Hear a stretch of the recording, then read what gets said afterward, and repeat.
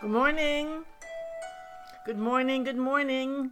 Welcome back to a next episode of Zen Wisdom for Your Everyday Life. And this is Brenda Shoshana, back again with a new episode for today. It's a pleasure to be here with all of you, even though I speak with some of you, which I love, and I don't see some of you. I feel you're there with me listening, and it's a great feeling. It's a joy to be here. So our episode for today is called, Is That So? This is one of my favorite little Zen stories, but it's not simply a little Zen story or the way it sounds like. It's really a tremendous moment of guidance, especially the way the world is today. A wonderful moment of guidance, a raindrop, boom, that falls so simply that you don't even hear it falling. Is that so? Simple little statement. And yet this little raindrop contains the entire ocean. This little saying contains the entire teaching in its own way, the way many of the sayings do. So let's get into it a little bit. It's from a beautiful story that many of you may have heard about Hakuin Zenji, who was this great Zen master who lived in a town. And he was greatly, greatly loved, honored, praised by all of the people in the town. They brought him food. They gave him great reverence and acclaim. Day by day, he was considered to be a very wonderful, dedicated monk, practicing. And they brought him, as I said, many, many offerings and much praise. And his response was, "Oh, is that so?" Okay, so he enjoyed that, I assume. That's not part of the story. That's my addition to it. I'll take that back. Let's just say this is what happened in his life at that point. And then suddenly, there was a young woman in the town who became pregnant with a baby, and she was not married. And, of course, what happened then is the father of the child, he couldn't really handle the situation, and he ran away. Boom, gone. So the young woman was very distressed, and she told all of the townspeople, "Oh, Hakuin is the father of this baby. This monk is the father of my unborn baby." Horror. The town was horrified. Scandal. Another scandal in the ancient days. My goodness. And we thought he was so great. We thought he was such a wonderful monk. We've given him food and praise. So the food was taken away except for a little tiny bit to sustain him, barely.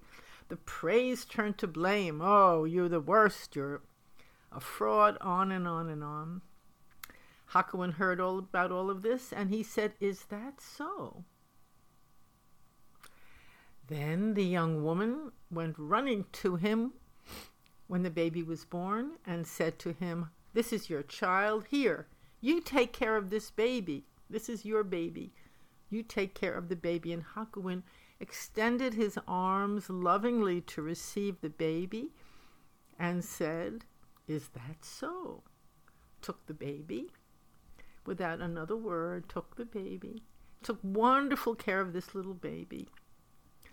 And as life would have it, as conditions would have it, about a couple of years later, the father of the child returned to town. He missed the baby, he missed the wife, he felt badly. It wasn't the wife, the girlfriend. He felt badly. He was distressed. He came back. He said, "Listen, now I can be your husband. We can take the child. We can make a home. It's all different now." And so the young woman, thrilled to see him, spoke to the townspeople and said, "Hakuin was never the father of the child. This is the father of the child." And oh my goodness, there was an uproar in the town. And of course, all of the townspeople, the blame turned back to praise once again. "Oh, he's such a great, great Zen monk, such a great teacher, such a sacred person. Look how he behaved. Look how he's caring for the baby." And Hakuin heard about this, of course, and he said, "Oh, is that so?" And all the food returned and all the offerings returned, and again he received them and said, "Is that so?" And then again, of course, the day came when the young mother and her husband, the father, came to Hakuin and said, "We want the baby back. This is our baby." And without another word, with full arms and open heart, Hakuin returned the child to its parents and said, "Is that so?" End of the little story. Beginning of our life, right? Is that so? So simple, so atomic. Hakuin in this story really exemplified for us the entire, not just Zen teachings, but the heart of life itself. And an important instruction about how to deal with it, how to be with it. For one thing, the changes, conditions constantly changing on their own. One minute we're loved, the next minute we're blamed, hated, rejected. The next minute, 1 minute we're given what might look like an enormous gift, the next minute it's taken away. Now, we don't want this to happen. Nobody wants this to happen. We long for so-called stability, consistency.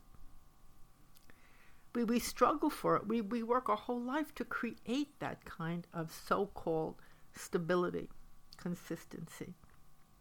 We want to know what to expect.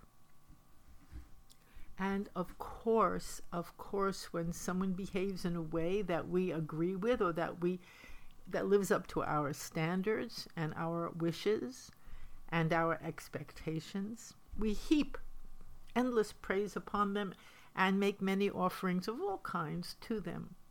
Admiration, perhaps gifts, perhaps the pleasure of company, whatever.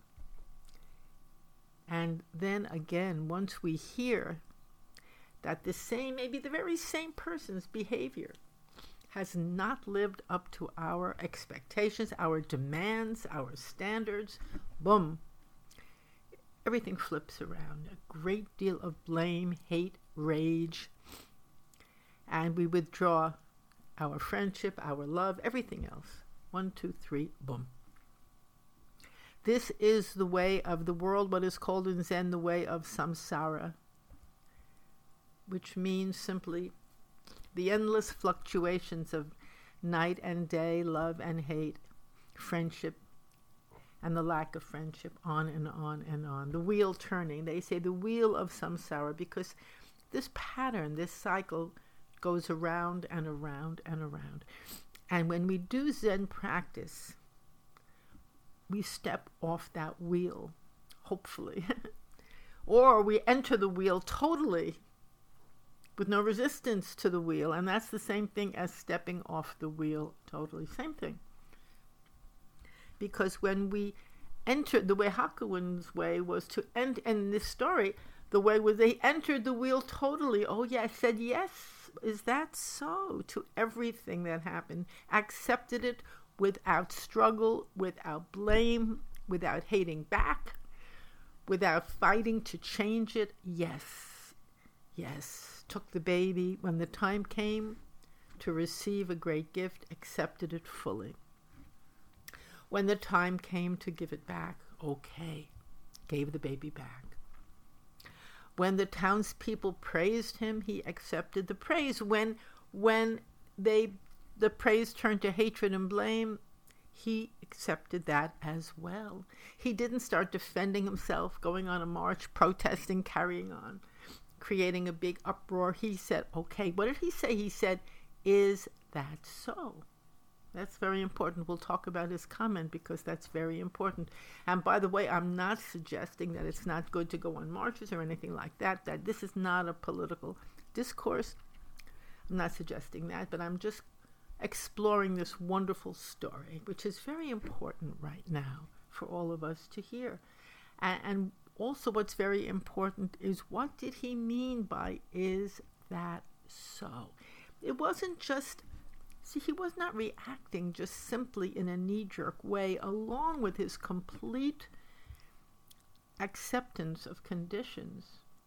There was something else there too. There was a question, a koan, a moment. He was inquiring, he was watching, he was looking. Is that so? Is this true? Is that really true? What is happening really? Am I going to accept the way others define the moment? I'm a bad person. He said, is that so? I'm a good person. Is that so? Now, he wasn't getting caught in any of it. He was not going along with the way these events were being defined, the way they were being perceived or reacted to. Instead, by stepping off the wheel or stepping into it completely, he was holding a different position. Not right, not wrong, not left, not right. He wasn't getting into opposition. He wasn't getting into duality. He was staying in the middle of the wheel, in the very hub of the wheel, and questioning, pausing, holding his own center, holding a space of non-reactivity. That's what's so beautiful here. And saying, is that so? Is the way you're looking at it true? And just that question gives us a moment to breathe, a pause. We don't jump into reactivity. We don't jump along with the townspeople and blame Hakuin or take away his food. And when we sit down on the cushion in Zazen, which we do, and which is always such an incredible moment. I know for me, whenever I've been sitting so many years now, and when I actually, even this morning, every day when I actually sit down on that cushion, it's like saying, oh, is that so? Stop everything. Come back home. It's like I'm coming back home to center. Stepping off that wheel. Now, what is that wheel of samsara? It's the wheel of happiness and sorrow, receiving and losing, the constant fluctuations of wisdom and ignorance, the constant fluctuations of life, night and day, friend and foe, on and on. That wheel which we live in the middle of. We are living in it as we live in our body, in our life, in samsara. And it's a definition of what that is and where it takes us when we begin to go around. And now we can be taken by it and thrilled. Oh, I'm the most wonderful monk. I'm the best possible person. We could believe that. We could believe that. When we believe it, when we go along with it, when we get our happiness from it, we're not taking the role of Hakuin, who stops and says, is that so? Even when good conditions come, he's not getting carried away by them. He's not identifying with the conditions. He's simply saying, oh, is that so? Even a condition that he might love. Oh my goodness, this person loves me. I'm wonderful. Well, is that so? Are you wonderful because somebody praises you and loves you? Is that so? Are you horrible because somebody can't stand you anymore and doesn't like you or finds all kinds of faults with you? Is that so? Wonderful, wonderful, wonderful question, koan. Wonderful to dwell upon this in our own life as well. A great patriarch Sosan tells us that to separate what we like from what we dislike is the disease of the mind. Very beautiful. That's very beautiful and very connected to this little story. To separate what we like from what we dislike, to attach to what we like, to seek it, try to make everything what we like, and to run away from whatever we hate. to fight it, to change it, to kick it, to reject it. That's the disease of samsara itself, because we're always conditions are always going around and around, changing. So this suggests a very new way to interact with the ever-changing conditions, so that we're not tossed around by it, so that we're not ripped apart by these changing conditions. Someone told me the other day, oh my goodness, so many changes in my life so quickly. I'm ripped apart. That's very, very sad. I listened very deeply to the person who felt ripped apart. And I was thinking that so many of us do feel that way. And it's when we go along with one moment, another moment, when we identify with it, when we fight it, because when you fight it, you're getting attached to it too. You're engaging in a certain kind of way. It's different when we approach it the way this wonderful monk did in the story. Accepted it totally, embodied it, became one with it. But also said, is that so? Wasn't looking at it the way everyone else was. Pausing. A little distance between himself, not on the situation, but on the way he was perceiving it, the way he was taking it. So that from that standpoint, even very, very rough moments become very beautiful. Very beautiful. Sometimes pain or sorrow, when fully accepted like that, turn into great joy. It's really a mystery how that happens, but it does. And you can say, is that so? Is that so? I love it. I love it. So listen, thank you for listening. We're getting a little bit closer to the end of the podcast for today. I thank you for listening, and it's wonderful to be with you. The webpage for all of these podcasts is www.zenwisdomtoday.com. I will be offering a Zen talk on, I believe, let's see. Let me get the date exactly right here. Yes, the 13th of November out in Manhasset at the Unitarian Universalist Church at 7:30 in the evening. If you're out on Long Island, please come on by and let's say hi. And also, my online Zoom class on Sacred Psychology, the Foundations of Spiritual Counseling, starts this Tuesday night. It's going to be on Zoom, 3 weeks, one night a week. You're most welcome to join us. If you want to learn more about that course, my webpage for that course is realspiritualcounseling.com. So thanks again. If you want to reach me, please do at topspeaker@yahoo.com. And I certainly wish that this day, every day, be a day where we can be like Hakuin in such deep oneness with whatever comes and with whatever goes. And to remind ourselves, whatever happens, is that so? Have a wonderful day.